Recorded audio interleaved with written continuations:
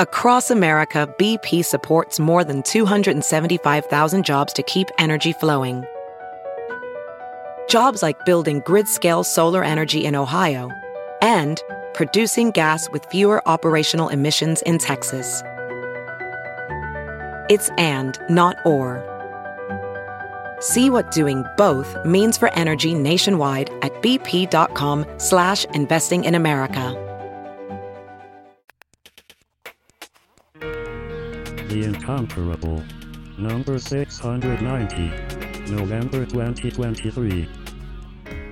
Hello everyone and welcome back to The Incomparable. I'm your host, Anthony Johnston. Long-time listeners will know that quite a few Incomparable panellists are writers of one form or another. Jason Snell himself, the head honcho, Big Cheese, is a renowned tech writer, of course, and several of us are specifically also fiction writers, ranging from we have playwrights, we have radio writers, we have comics writers, games writers, and novelists. And one of those novelists is Dan Moran, who is with me today. Say hello, Dan. Hi, Anthony. I like that you said comics and a whole bunch of other stuff. And I was like, I think those are all Anthony. I'm sure I'm not the only person who's written comics on that. Probably, but yeah. Anyway, so Dan, you have recently published a new novel, and so this is the latest in a sort of occasional semi-series of episodes that we do on The Incomparable, talking to panellists about their work. Now, listeners out there, fans of Dan's writing, of whom I am one, naturally, and I know that there are many others amongst our listenership, you will know that up until now, all of Dan's novels have taken place in his galactic Cold War universe, a sci-fi setting. But this latest book that we're here to talk about today is something new. So, Dan, take it away and tell us about All Souls Lost. Yeah, All Souls Lost. I mean, I guess I determined at one point I only have one move when it comes to writing, fiction that I'm interested in, which is to take a couple different genres that I like and smash them together until eventually it works. So for the Galactic Cold War, I loved Cold War spy fiction and I loved sci-fi, and so I wanted to combine those. In this case, with All Souls Lost, I'm a big fan of hard-boiled / noir detective novels. As well as enjoying sort of your supernatural / urban fantasy setting, which is to say stuff set in our world, but where our world has some of these supernatural elements, ghosts, demons, that kind of thing. And so I decided I wanted to tell a story that was a little more grounded in our world and had this protagonist who was kind of your template of your hard-boiled detective, but he's specifically a spiritual consultant.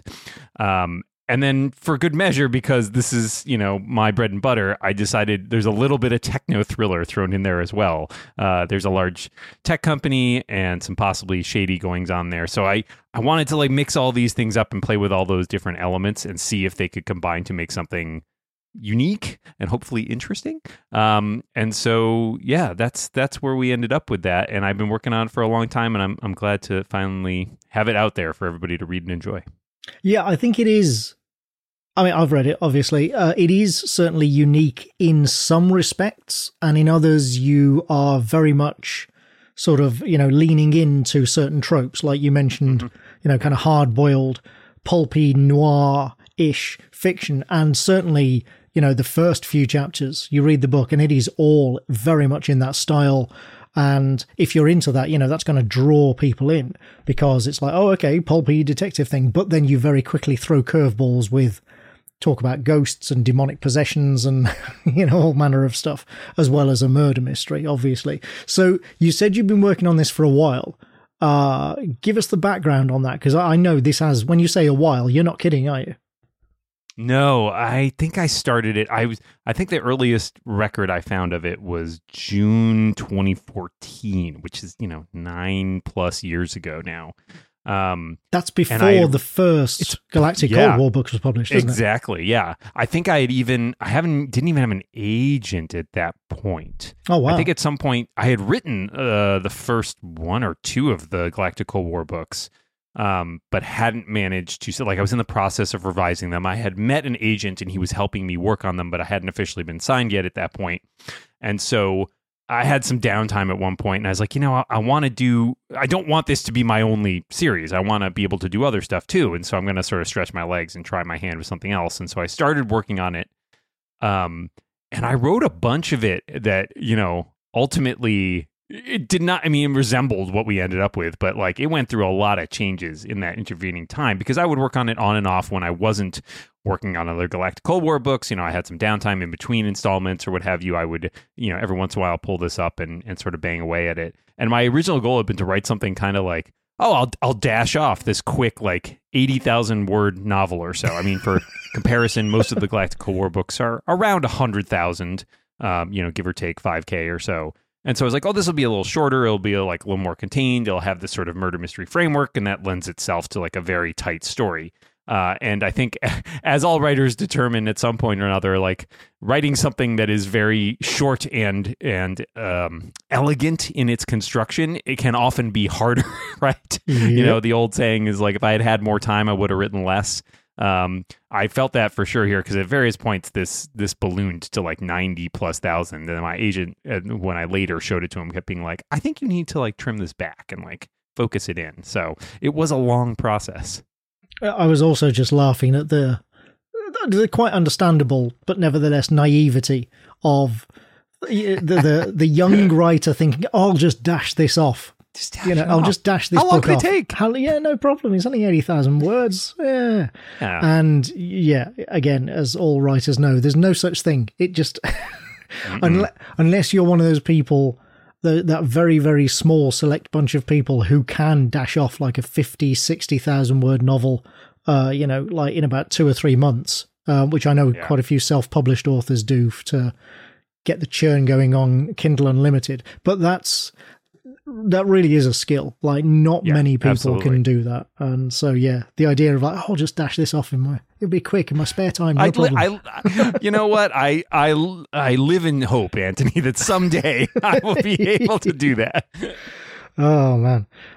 So how, yes, just as an aside, I read some early parts of this that you sent to me. And I realized when I read the finished book that I don't think anything that I read is in there. I think everything that you sent me to read was cut. It's funny because, like, at one point, I know you sent me some comments on it, and you're like, I like this part right here. And I was already like, I have to take that out because it does not fit in the story. And I was like, I'm really sad that you like the part that I'm definitely taking out. And not because it was bad or anything. It's just like, it was ancillary to the story I was trying to tell. And I was trying to tell something, as I said, that was kind of streamlined. And like, if I had been doing this in a different fashion, or a slightly different genre, I think maybe I could have put it in there. But part of me was like, well, I'll leave it. I assume you, like me, never really get rid of anything. Oh, no. You cut. No. You put it in a folder somewhere and you're like, I'll get back to that. Well, and also sometimes shift them over to future books. I mean, exactly. The passage that in particular that I'm thinking of, you could easily, I would imagine, put into, make that a more central to a future book in the series. So, and that's what I do all the time. There's loads of stuff in my books that gets cut because it's a good passage, it's a good scene or whatever, but it just it's not important enough. You've got to prioritize these things. And so, I kind of take it out and go, okay, well, I'll hang on to that and maybe I'll be able to use it in a future book. Now that I've said that, of course, I'm actually trying to think if I've ever... Have you ever used it? Yeah. Yeah. And I'm not sure if I have. We should start a file of lies writers tell themselves. That can go there with, I'll just dash this book off. Yeah, I'll just use that in the future. I'm sure it'll be great. What we should do is do an anthology of all those scenes that have been cut and saved and never used again. That just sounds monstrous and bizarre. It's a Frankensteinian sort of situation. Now that I've put that idea in my own head, I might actually think seriously about that. That would be a lot of fun. Oh dear. So how come, what I was actually trying to get to before we went off on that tangent, how come this wasn't published before or earlier, I should say? I mean, I can understand that an agent is going to glom onto one book more than another, and the Galactic Cold War, the first book, the Caledonian Gambit, was, the one that an agent said, oh yeah, I can sell that, great. But why did it then take you so long to say, oh, actually, I'd like to do this as well and get around to publishing this book? Yeah, I mean, part of it is just, this will get a bit into the business weeds, which maybe people are interested in, but like I had a backlog of some stuff. So I had the Caledonian Gambit sold. And then, as people might recall from some of the previous discussions of that, the publisher of that book did not opt to pick up the sequel, which I had already written. And so we spent some time selling that. And when we sold that, that was sold as part of a 2-book deal. And that was why Aleph Extraction came out very closely on its heels. So it wasn't until the point where I had, I think, turned in Aleph that I didn't have anything else under contract. And I was like, I want to sit down and work on this other book. And so, that was my first opportunity to really get back to it and see if I could finish the book. Because, I started writing it very early, but I didn't finish the book for quite some time. I don't even remember now when it was, but it was many years later. Because I just got distracted with the books that were actually, we were selling. Yep. And I had to figure that all out, right? Like I was a first time author, and then, I had to figure out all the marketing and all that stuff. And it was a, experience. But once I sort of had that under my belt and I was like, okay, I start to understand the industry a bit more. I wanted to branch out. And then it was sort of, as you will know, having gone through this sort of thing, the publication process is a very, very long road. Yeah. And slow. In the case of this book, we went the route of trying to sell it to a traditional publisher, as we had done with the Galactic Cold War books. And this is just a process that took forever, because we had places that, we had a lot of rejections. A lot of people were like, no, we're not interested. And I had a lot of very kind rejections where people were like, this is good, I like it. I just not sure how we can market or sell it. And in fact, we got to the point of having, I think, 3 different cases where it got basically to the final stage of, an editor liked it and was taking it to, a committee to try and say get signed off on it. And that was sort of where it would die.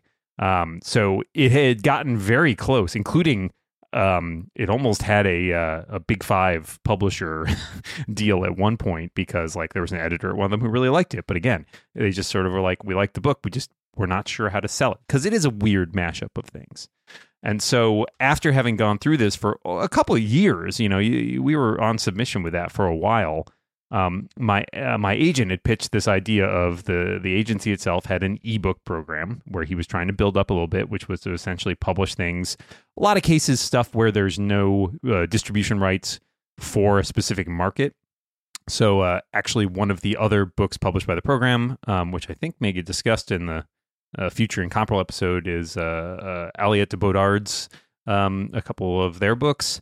And they had done very well, but they had been published in the UK, but they didn't have US distribution. I know you've gone through that as well with some of your books. And so in some cases, they'll be like, well, we don't have US, we can't sell it into the US because the UK rights are taken. Sometimes that's tricky in terms of who wants the rights, etc. And so they're like, well, we'll publish an ebook in the US, and then at least it'll be accessible for people in the US. And sometimes they would even do some print versions, a small print run or something like that. And so my agent pitched me on this idea, and I was like, well, I'm a little wary of doing it because it seems like giving up in some ways. It seems like an admission of defeat. Yeah, exactly. And I was like, I don't know if I want to go through that. But I got so frustrated with the process of trying to get it published that I was like, well, I'd rather people read it, honestly, than it just sits in a drawer forever. That seems silly.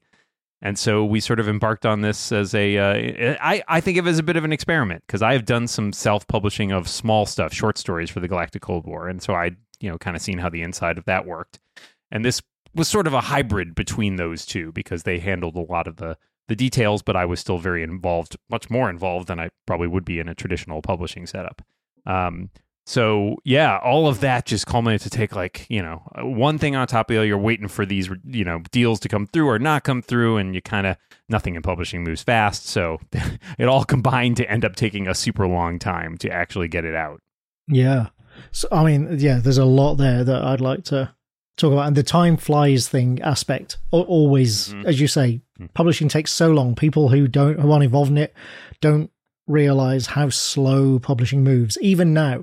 And it's different if you're working for a digital first publisher Or sometimes, some publishers now have imprints that are exclusively digital, and those can work a little bit faster, but not that much faster, because the actual publishing, like, people think that what takes time is printing the book, and it's really not. That takes like a week. That's nothing. Yeah. What takes time is everything before then, all the editing, all the meetings with marketing, as you mentioned, all of the publicity, scheduling arrangements, all that kind of stuff, and actually selling a book up the chain before it even gets through the editorial process. As you mentioned, it's very common for an editor to go, I love this book, but then they take it to marketing, and marketing are like, we can't sell this. Or you need to tick all those boxes just to get even through the the door, the first gauntlet there. Or equally common is the editor saying, I love this book, but we already have a series that's actually pretty similar and we don't want to dilute it. Totally understandable, but so frustrating. When I was selling the Bridget Sharp novels, the number of people who said, I love this, but we already have a spy series with a female protagonist. And I'm like, you couldn't have more than one? Nope, you can only have one. It's Highlander rules. Yeah, apparently not.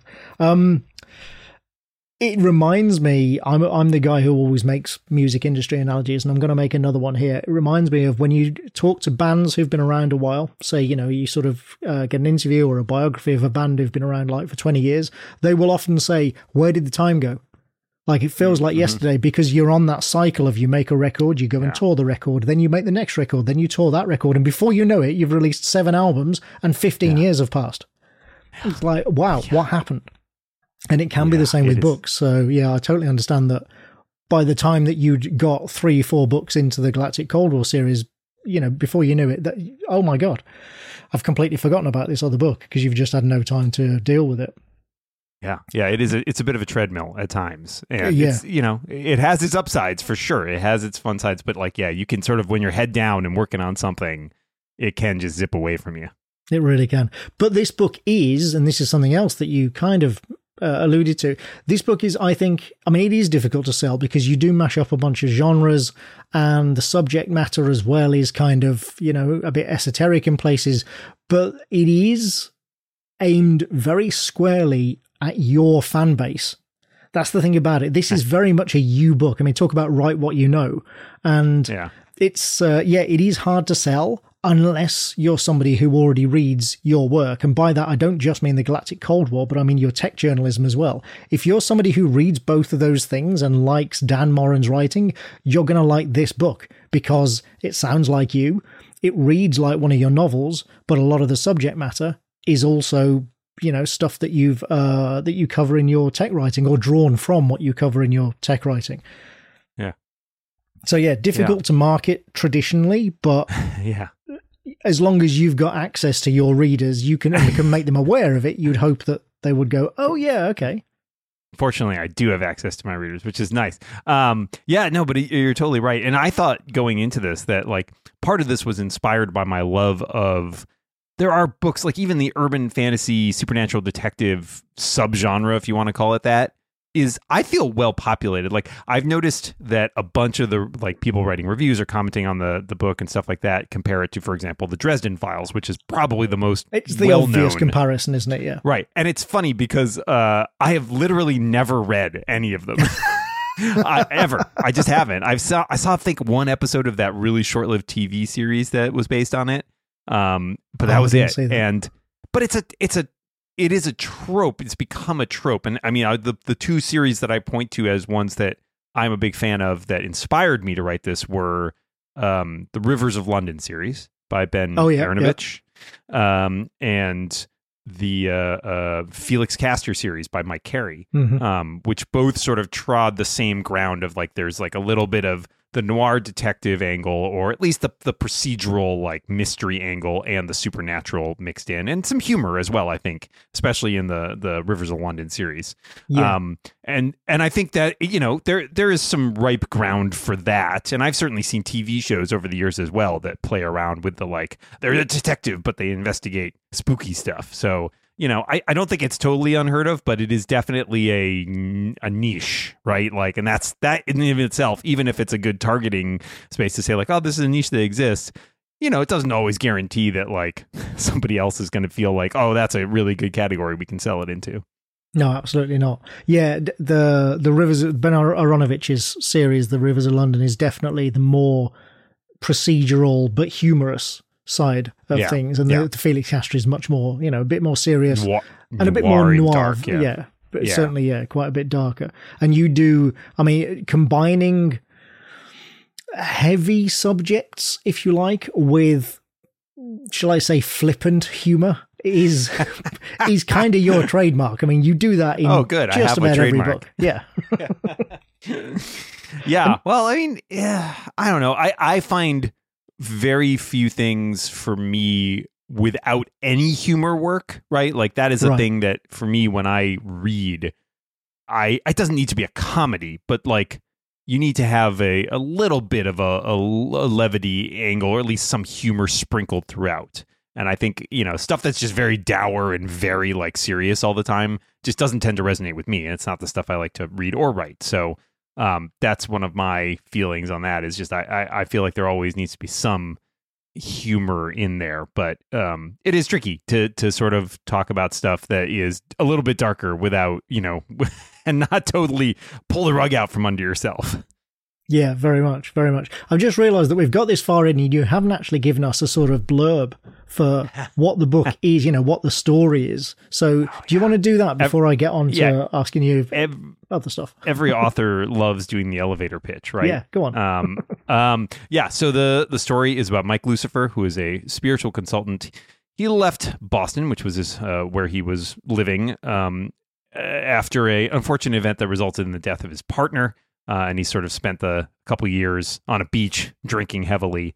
But he runs out of money. He has to go home. And when he gets there, he finds himself embroiled in this case as a young woman comes to him and says her boyfriend has been possessed by a demon.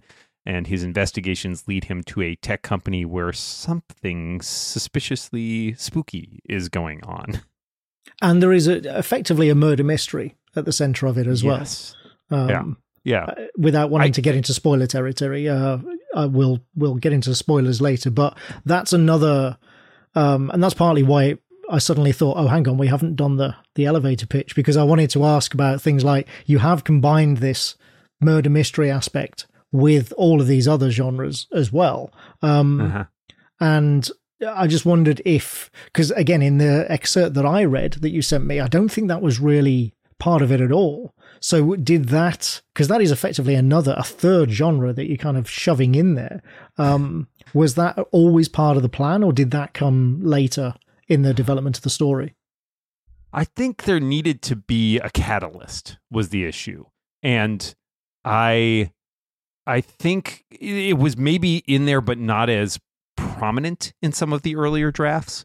Like there is somewhat of a difference between a dead body shows up and there's a murder mystery, right? Like, yeah, one necessitates the other, but the other, it's not a reciprocal thing. And as well as I do, because you have written some excellent mysteries, that like what's nice about a murder mystery is it does have a very specific framework, right? For how the plot is laid out. And that is helpful sometimes when you need a bit of a scaffolding to hang different things on, is like, well, you immediately have a driving incident, right? There's a dead body. It needs to be investigated. You want to find out who did it.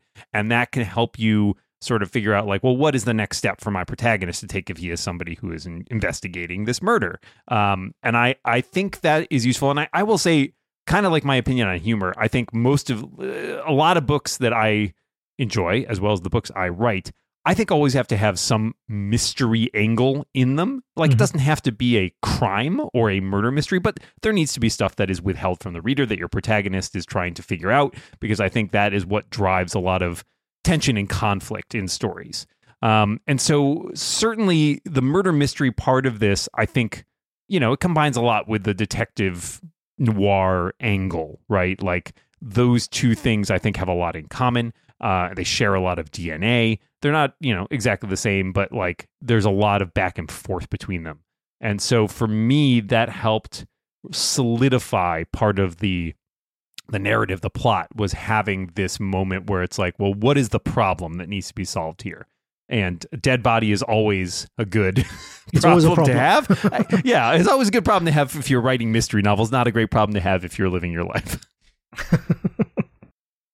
As you write your life story, you're far from finished. Are you looking to close the book on your job? Maybe turn a page in your career? Be continued at the Georgetown University School of Continuing Studies. Our professional master's degrees and certificates are designed to meet you where you are and take you where you want to go. At Georgetown SCS, the learning never stops, and neither do you. Write your next chapter. Be continued at scs.georgetown.edu/podcast. So one of the things I did want to ask about your protagonist was why.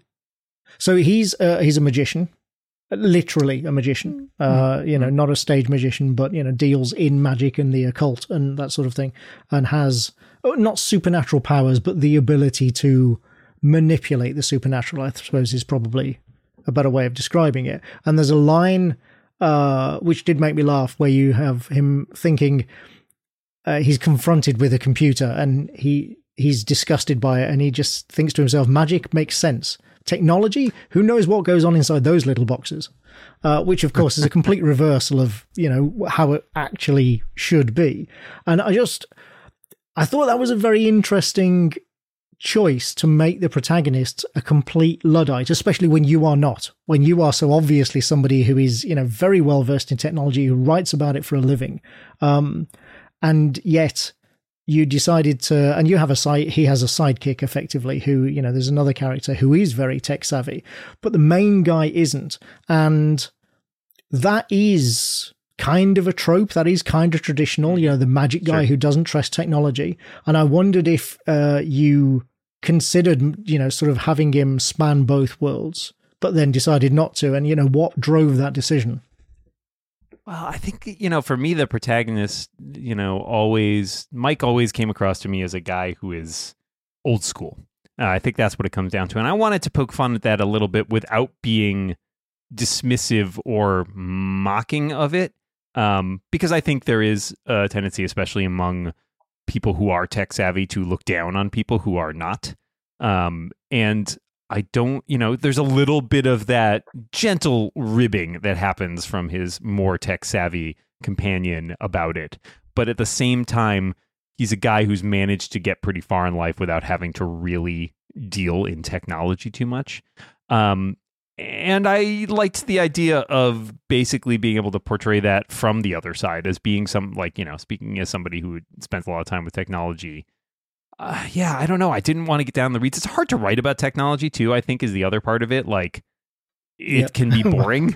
Oh, believe me, I know that. Yeah, you know that for sure. And I think you've done the Bridge E. Sharp books. I think you do an excellent job of making it accessible without making it like people's eyes glaze over because you're like going into like weird details about esoteric stuff. But honestly, what is magic if not also esoteric details? Like, they have a lot in common, really, I think is part of it. But I liked having the interplay between two characters, one of whom knows a lot about magic and nothing about technology, and the other one who's basically the opposite. I think it provides some interesting tension as to points where those two things are coincident and when they are more divergent, because they can each kind of impart some information to the other, but they can each also, like I said, there adds a degree of playful, humor to them, making fun of the other one for not understanding what's going on. And I think also having a character who was going to end up investigating stuff that was specifically related to a technology company, it was good to have a scenario where he seems a little bit out of his depth, right? A little, the water's over his head a bit because he doesn't really understand all the jargon and stuff, and that provides a good entry point for having another character who does have that information. It is kind of a buddy cop sort of relationship, actually. Just throw another genre in there. Yeah, right. I mean, they're not cops, obviously, but the relationship of the banter between them, as you say, is very much in that they are sort of mocking one another at times because they have these different expertise, but they come to realize, of course, that they need both in order to work together to get to the bottom of the problem. Yeah. Which is... I think it's fun. It adds a little bit of that. I mean, it's the same way with... I think one thing that I think sets apart some of the more hard-boiled detective, and noir detective stuff from maybe your classical mystery stories is I do think the classical mystery stories often tend to have that protagonist sidekick, right? Like your Holmes and Watson, or your, Poirot and Captain Hastings or whatever. Like, they have that dynamic of there's the person who's the brilliant detective and then the sidekick who kind of, gets everything done. And noir stuff doesn't have that as much. I think your protagonists tend to be much more loners. Yeah. And I think introducing something, especially in the case of this story, where you have the background that Mike Lucifer's partner has died and he feels guilty and responsible about that. And he's confronted with having to work with someone else. And he is obviously somewhat traumatized from that and is forced to be in a position where he is, opening himself up a little bit, making himself vulnerable by having a friendship with somebody else in working together. It provides some internal conflict and tension for him as well. Yeah. Well, and I think the other thing about the noir protagonists, you say they are often lone wolves and they're always out of their depth, which Mike, as you said, is when it comes to technology. But also this particular story, trying not to get into spoiler territory, but this particular story couldn't work unless he could understand or learn to understand it. He couldn't be forever out of his depth because then, this particular story that you've got couldn't work. So you needed to have somebody who understands that world. Yeah, exactly. Yeah, you can't just go in totally blithely about it because it was, you would end up with some serious roadblocks there. Yeah. I'm kind of imagining in my mind, the sort of how you'd work around that as a writer, and it just with this, but you'd have to write a completely different plot. It wouldn't work.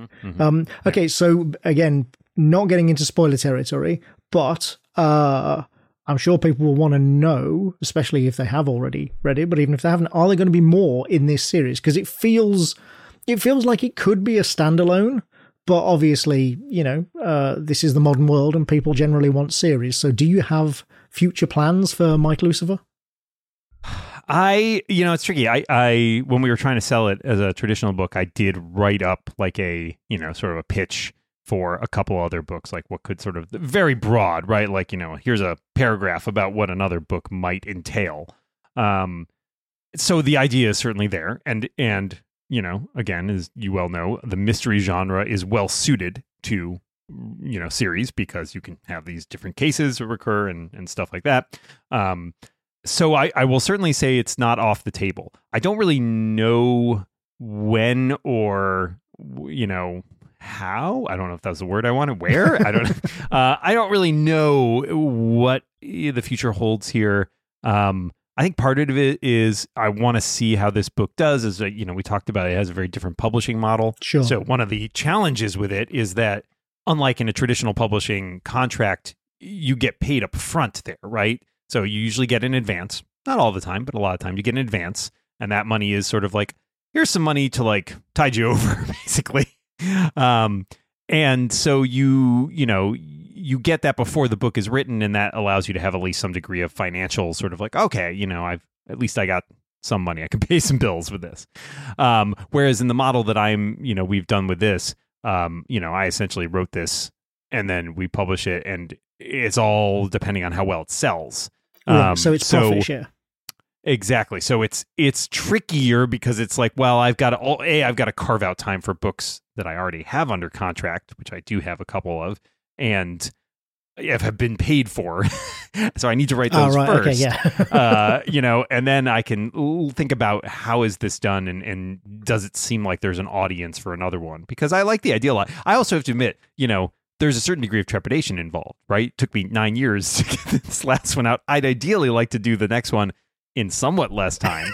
And, I spent a lot of time on it, and I worked I think there's always a little bit of trepidation about stepping back into something, especially like this, that has such a strong voice to it. Take some time to get your head back into that space. And I always worry a little bit about the, not exactly the sophomore slump, but right. But the idea of coming back to something and being like, oh, is this going to be as good as the first one? Like, am I going to hit all those nails? Because I don't want to just rewrite the first one. I want to take it in a little bit of a different direction. But you want to keep what made the first one really work. So all of those things are things I'm juggling when I think about, do I want to do a second one? But I like these characters so much that I feel like I would be surprised if I did not come back to it at some point. I just am not sure when that will be. Obviously, the more people buy it and the more people talk about it and the more people love it, it all helps. So, throw that out there. Yeah, I mean, just speaking generally, I was talking to somebody not that long ago about, as you called it, the sophomore slump. The second book in anything, and it's not just so like traditionally people call it, the music analogy, the difficult second album, but that is within a sort of single body of work. And I must admit that I assumed, because the second Brigitte Sharp book was hard, that was really, really difficult to write, and then the third book was easier. And I thought, I'm brilliant. I'm over that slump now. But then when I came to write the second Dog Sitter Detective book, that was really hard as well. And I was like, oh no, it's not just my second book. It's the second book in any series. And it's tough. It's tough. I remember the context now. We were talking about seasons of TV. Yeah. And the second season of a TV show can often suffer from the same problem. Right, because you have a really great idea and you spent a long time honing it and you've got all this, you've spent so much time working. And then often as well, you have much less time before the second one, right? Yes. And so it's like, all right, that was great. Turn around and do another one in a year or something. And you're like, Yeah, well, that's the common thing with novels. The truism there is that you spend your entire life writing your first novel, and then you've got 8 months to write your second. Yeah. It's like no wonder it's difficult. Yeah, exactly. And I think there's, like you said, there's always a bit of a challenge with that second book. I think I managed to skip it in some ways with the Galactic Cold War series because I had written the second book before the first one was even published. So there was no expectation, no pressure. Yeah, exactly. So, but that is a weird and kind of random scenario. So I don't think that necessarily holds true in every case. But yeah, it is tricky in a book like this, especially because people also compare it to the first book, and you want to make sure that you're delivering on what people liked, but also not just being I'm going to rewrite the first book. Yeah, absolutely. I mean, and people have to understand a lot of that pressure that we're talking about is pressure that we put on ourselves. Mm-hmm. It's not necessarily pressure from publishers or editors or whatever. It's from us. It's from within. Because as you say, we're very aware that we've got to keep all the things that were good that people liked about the first book, but we don't want to just rewrite the first book. And then if we introduce new stuff, that means some of the other stuff has to go, and it gets very stressful. I don't like that this new thing got put in. But I hope there will be many more in this series. Thank you. Partly because I just wish you every success, but also because I did enjoy the book. And we'll talk about why in a moment, because I think now is a good time to sound the spoiler horn. So before we do, if you haven't read the book yet, don't listen past this. Don't listen past the spoiler horn, unless you are one of those people for whom spoilers just simply do not spoil anything. But I really would say don't. Instead, go out, buy the book, give it a read, then come back and listen to the last 10 minutes or so of this. If you have read the book, obviously stick around, and we'll talk about stuff that really I think it's better people go in not knowing, going cold. But do go out, buy the book. It's called All Souls Lost. You can buy it on all sort of e-platforms, and there is a print edition, I believe, isn't there? There's a print version available on Amazon exclusively, but I believe basically any place you can buy Amazon books. I think any country where you can buy stuff from Amazon, they'll send you, because it's print on demand essentially. Right. And there will be an audiobook. It is coming. It's I think available for pre-order on some platforms right now, but it should be on all the platforms eventually. I think it is currently targeted for November, late November, but that is subject to change. There's a whole lot of boring contract reasons for that. But it is coming. Well, so people who want to find out when the audiobook's coming should follow you on social media. Your handle is normally dmoran. Is it that on? I know that's Twitter. Yep. Is it the same on things like Mastodon and what have you? Yeah, I'm Mastodon. I'm dmoran at Zeppelin.flights, which is the incomparable server. I'm on Blue Sky. I think I'm at dmoran.com on Blue Sky because this guy's weird. Just search. Yeah, search for me. My website is dmoran.com. You can find all my stuff there, and all the info will be there too. The website was the next one I was going to mention. Yeah, and then so as soon as you have a date for the audiobook, I assume you'll be announcing it. It'll be up there in all of those places. But yes, do go out and buy it. It's a great book. So now let's sound off the spoiler horn.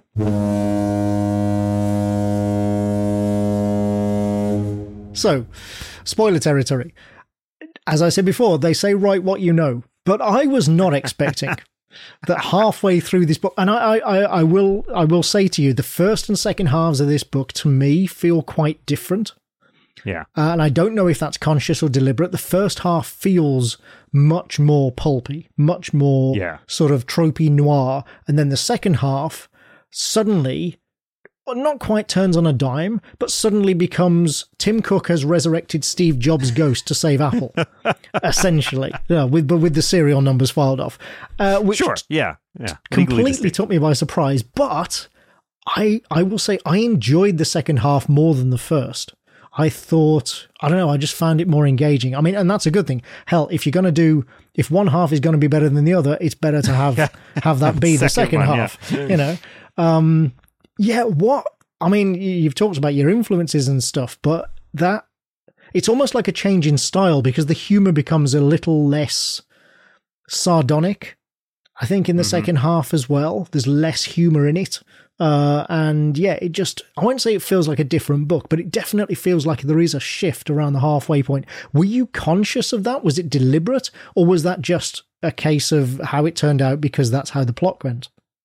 You know, I think honestly, I'd have to look back at like the actual in between sort of states, but I think probably part of that is, as I mentioned, this book took a long time to write, and I think probably the first half was written much earlier, and it's been refined, right? Like I went back and I worked through a bunch of the first half, but I think it bears a lot more of the hallmarks of me writing, 2015 era as opposed to 2019 or something when I had a couple books under my belt. So I think that's part of it. Is I knew a little bit more. I was a little more confident in my style, a little more confident in things like plotting and how to kind of move everything forward. And so I think it meanders a little less in the back half because I definitely have that moment also where things sort of kick off and like it's kind of it's like a roller coaster, right? Like you hit that top point and it's like downhill and you don't really stop. But so I wouldn't say I'm necessarily cognizant or thought of it in that way. I think it's just bearing sort of the marks of my evolution as a writer and just like the places I was when I started working on each of those parts of it.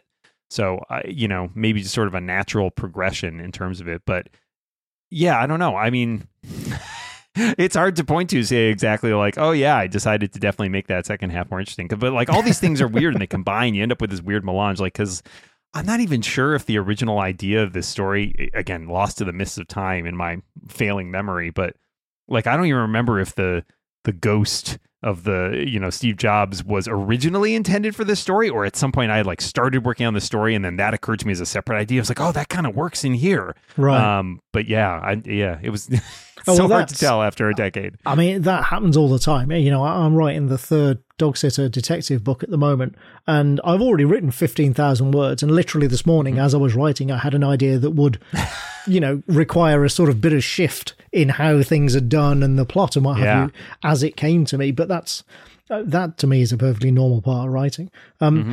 I'm surprised that it wasn't when you had the idea for the infinity shaped headquarters building, because that to me felt like I was reading that and thinking, oh, surely that was Dan thought of that and went, right, that's it, everything else falls into place. That part of it was pretty significant. Like I think they were still building Apple Park when I came up with that idea. Like it hadn't opened yet. I certainly hadn't been there, which I now have.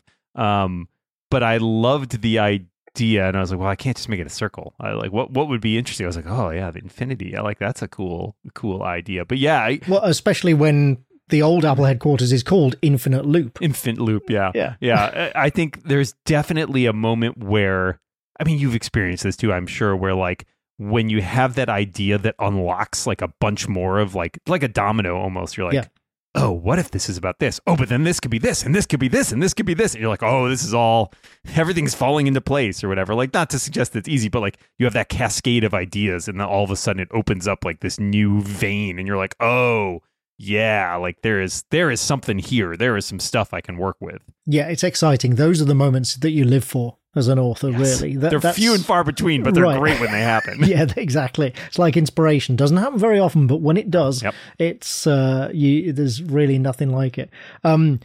Which also leads to, and I wanted to put this behind the spoiler horn, my other favourite quote from the book, which is, any sufficiently large corporation is indistinguishable from organised crime. And then you mistakenly or jokingly misattribute it to Arthur C. Clarke. But yeah, I just thought that was such a great... It's so cynical. It's so incredibly cynical, but it is very fun. I don't know. It's weird. I wasn't even like attempting to make a statement with that or anything. I just like, the more I thought about it, the more it seemed like, well, it seems accurate in some ways when you think about it. I have to point to one of my influences there also, which is every book I write, I feel like I always steal something from the movie Sneakers, which is one of my favorite movies of all time. And that is from the Ben Kingsley bit when he talks about working for the mob. And Robert Redford says, organized crime. And Ben Kingsley says, don't kid yourself. They're not that organized. I'd forgotten about that. I have seen that movie, but it was a long time ago. But it does feel, even though it is a throwaway line in the book, it does kind of feel like a central part of the thesis, if you like, and not to suggest that the book is a polemic or didactic in any way, but, if it has a sort of a central theme, a point, a heart, that is definitely part of it. So yeah, I just thought it was a great line. Yeah. I think that's part of part of the vocabulary of the genre, right? Like, when you have your lone wolf noir protagonist going up against big odds, you want something that seems huge. And a lot of times you could have the government or whatever, or the organized crime or whatever like that. But it has to be corrupt. In our modern world, corporations are gigantic, and there's no bigger like threat in some ways than like, a billionaire who decides he knows the right way to do everything. Well, as we've seen, in the real world in any number of times. In recent years, sufficiently large companies and or sufficiently rich individuals kind of wield more power than some nations. Yeah. Which is a genuinely scary thought. But I did think the climax, as I say, I really enjoyed the second half of the book. I thought the climax was great. It kind of had a bit of Clive Barker-ish feel to it, which I mean is a great compliment. Yeah, it was. There was something about it that just kind of it all fell together very nicely for me, I thought, and especially the misdirect you do when they come out of the psychic world where they meet, the Steve Jobs analogy where they meet his ghost, and then they come back out, and you kind of misdirect that Jenna is actually still in there, effectively, and is sort of psychically holding back this dark force. I thought that was very well handled. Well done. Thank you. Yeah, it's interesting sometimes when you look at a book and that you've written and find some stuff that does hold together very well versus times when sometimes you can see all the work you've done behind the scenes, right, to prop stuff into place. But there was something about the progression of the back half of this book, I think, that unfolds very organically for me. In that everything did just seem to slot into place, at least in terms of, not ease of writing necessarily, but like it flowed and it made sense. And when I go back and I reread it, it's like it follows very nicely. And like that doesn't always happen. No. A lot of time it is trickier to have a plot that really sort of hums along and manages to hold together in a way that really makes sense. But I think I'm very pleased with this one because I think it does, and I think it manages to still be surprising. One of my favorite notes was in the beta read process. Actually, even earlier on in this, I had somebody reading it, and they got to the middle of the book. It's almost the dead center middle of the book, which is when Richie reappears. Yep. And her comment was like, "Oh my God, I did not see this coming. Holy crap!" Right? Like, and I thought like that was very pleasing for a moment to have somebody have that reaction, because it's like, well, I laid just enough breadcrumbs that this wasn't like. It's not an out of left field surprise, right? Like, because you can. Yeah, he's been mentioned several times up until that point, right? Yeah. But you don't think about it because it's about something that has happened in Mike's past, and it feels like, well, we're talking about the impact that's had on him as a person, which is another part of the genre. It's an expected part of the genre, isn't it? Like, the lone wolf haunted by his past, or by mistakes he's made in his past. Very much the present, and I thought that was kind of fun to do, of having this like problem he thought he had put behind himself, he has to suddenly confront in the realest possible terms. Yeah, literally confront. Yeah. No, I had the same reaction. It completely caught me by surprise. But as you say, in that delightful way where you're like, oh, okay, actually, maybe it shouldn't have caught me by surprise because the clues were there. Well, not the clues, but as you say, the breadcrumbs were there suggesting that Richie would have some kind of large, or not that Richie would have a large part to play, but that these flashbacks were more important than just his tortured past. But still, I never would have. If you'd actually asked me, I'd probably, out of 100 guesses, I probably wouldn't have predicted that would happen. But that brings me to another thing that I wanted to, probably the final thing that I wanted to leave behind the spoiler wall, as it were, which is talking about the future. So much of this story was, and this is obviously very, very common in first books in any series, but so much of this particular story and this plot is focused on Mike's Lucifer's past. And that event with Richie, and just it's all very, very specific to his backstory up until this point. So how do you then move forward? If you do a sequel, how do you make it as interesting when you no longer have those elements to call upon? It's a great question. If you figure it out, let me know. Believe me, if I knew, I'd bottle it and sell it. Well, I think part of it for me is there's still some stuff that I try to lay out in a couple points that indicate we don't know everything about Mike's past. We know this big event, but there stuff that is hinted at that is more complex and also going on there that, indicates maybe he's got even more history that we haven't found out. In my head, he's a little bit, he's certainly a little bit John Constantine-ish, has that element going for him of being sort of the, investigator, paranormal investigator, supernatural investigator / magician, but with a tortured past. But there's he's got some history with some of these demons potentially, and I think that comes into play. I think, it is tricky. I don't know. That is the one thing that I do worry about, looking at doing a sequel is I think that framework of having this thing from his past that he's forced to confront and his dead partner who's suddenly alive and he has to deal with, you can't pull that trick a second time. Exactly. And that is a big challenge for me going forward. And I think, in some ways, I think I would take a sharper left turn. I'm not sure that how much technology specifically would be a part of everything going forward. I'm sure it would be an aspect, but I again, don't really want to go back to the well of dealing with a big tech company, because I kind of feel like I've told that story. But I have some other ideas. I will say this will be my only little breadcrumb drop. I definitely want to spend some time. If there was a second book, it would probably involve something about the, this is going to sound a little weird, but I'm going to go with it. The Boston subway system. Okay. Done some research on that, and I've done some reading about it, and it's the oldest subway system in the United States. And so I don't know, it has kind of an almost eerie, ethereal vibe to it at times that I think could be an interesting ground for exploring. So that would be a bit of a shift, but I think there's something there. I think for me, the interesting part of telling a story that's sort of in that quote unquote urban fantasy genre is the urban part, in the sense of this is set in a very specific place, and it's all the interesting stuff you can do with that city, that setting as part of the fabric of the story is, I think, the interplay that interests me the most is having him interact with these different things from this real place and weaving those in with the stuff that's more fantastical. Yeah, we actually probably should have talked about this before the spoiler horn, but yeah, you do. I mean, it's very clear that you know this area and that you know this city. That comes across very, very much in the text. Yeah, and obviously Boston's a city with a ton of history in the U.S. I remember being tempted trying to figure out, where am I going to set this? Do I set it in a fictional city? Do I set it in another city? Obviously, mentioning I was a big fan of the Rivers of London and the Felix Castor series. Both of them are set in London. That provides a very specific vibe, but I have not spent that much time there, so I didn't want to do that.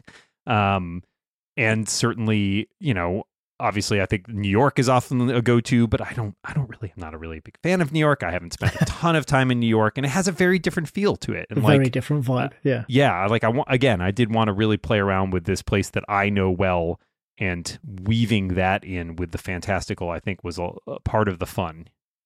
Speaking of the subway idea, you may not even know this. My very first book, my first published fiction, was a horror novella all centered around the London Underground system. Because obviously that is the oldest underground system in the world. Yes. And London itself is a 2,000-year-old city. So, Right. or 2,000-year-old settlement, I should say. So, and that won an award. So, go for it. Oh, good. Okay. All right. Well, start check. There we go. I'll just, I'll crib heavily.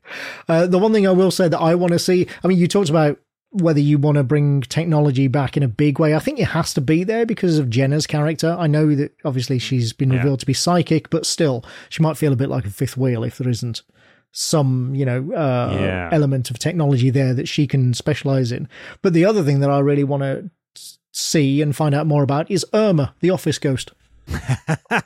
She was a surprising hit. One of my readers, actually a incomparable listener who also works at my agency, read an early version and was like, he wanted more about her. So I added a few more details in sort of a very late draft about their relationship. And I don't know, those are one of the things that's always tricky is I want to give more information without there is some fun in keeping it a little bit vague. Right. And there's a reason I don't have a magic system. I think for me, I like stuff that's a little more unstructured because it lends an air of mystery to it to a certain degree. And if you explain something too much, you run the risk of taking that away. So it's a very fine line to walk. But yeah, I agree. She's a critical part of this whole story. And so having her continue to be a part of it obviously would be, definitely a must do. It's the will they, won't they dilemma. Readers, viewers of a TV show, whatever, will tell you forever that they want this. But then once you actually give it to them, that's it. You're spent. You've you've shot Plus your load. Plus you run the risk of them being oh, not like that though. That too. I wanted that, but not that, not the way you did it. And it's well, there's only one way. I can only do it once. Yeah. But seriously, more Irma. Okay. I think that's about it. I don't have anything more to say. Is there anything that you want to tell people about the book that we haven't talked about? I'm really pleased with it. Honestly, I think this is just the thing. This is a rare scenario. I feel like a lot of times when we're, as writers, we put stuff out and then we look back at it and we're like, yeah, if I could change some stuff now, I maybe do this differently or I maybe do that differently. I won't say this book is totally devoid of that, but I had to read this book a lot because of all the different passes it went through and all the time I spent on it. And usually when you get to a point where you've gone through 4 different passes, edit passes, copy edits, proofreading, all that stuff, you get sick of something, right? Even if you love it, you're oh God, I've read this book so many times. And for some reason, this is the only book I've ever read where every time I reread it, I'm like, man, this is a pretty good book. I genuinely enjoyed it every time I read it. And I was like, I found that so weird as the person who wrote it to be saying that because I don't want to feel like I'm tooting my own horn. But I will tell you, I have read all of my books multiple times and I don't always feel like that. So I really love this story. I really enjoyed writing it. If no other book comes from this, I will still feel very satisfied with having put this story out there. And I hope that some people out there get at least that much enjoyment from it. It is very odd, isn't it, when you come back to something, especially if you haven't read it for a while, and you read a passage and you're like, that's really good. Did I have no memory of writing that? Yeah, that's not bad. Yeah. This person is, maybe they got something. Yeah. But yeah, I mean, for me, books disappear from my memory the moment that they go to print as well. 100%. So because you're on to the next thing. Yeah, I remember them right now because I've just been proofreading The Galleys and stuff. The second Dog Sitter Detective book, I feel like I could recite it to you word by word. Sure. But the moment that it actually goes off to print, I will forget everything in it. you got to move on to the next book and you got to load that stuff out of RAM and, you know, keep going. So there you go. The technology analogies again. All right, well, this has been a lot of fun. I will once again urge listeners, if you've been listening past the spoiler horn, to go out and buy the book All Souls Lost. It is available on all your favourite platforms and audiobook coming soon, apparently. And it is really good. And yes, the more of you that go out and buy it, the more chance there is of getting another book in the same series. In the meantime, thank you all for listening. I've been Anthony Johnston. Dan Moran is the author, and we'll see you next time back here on The Incomparable.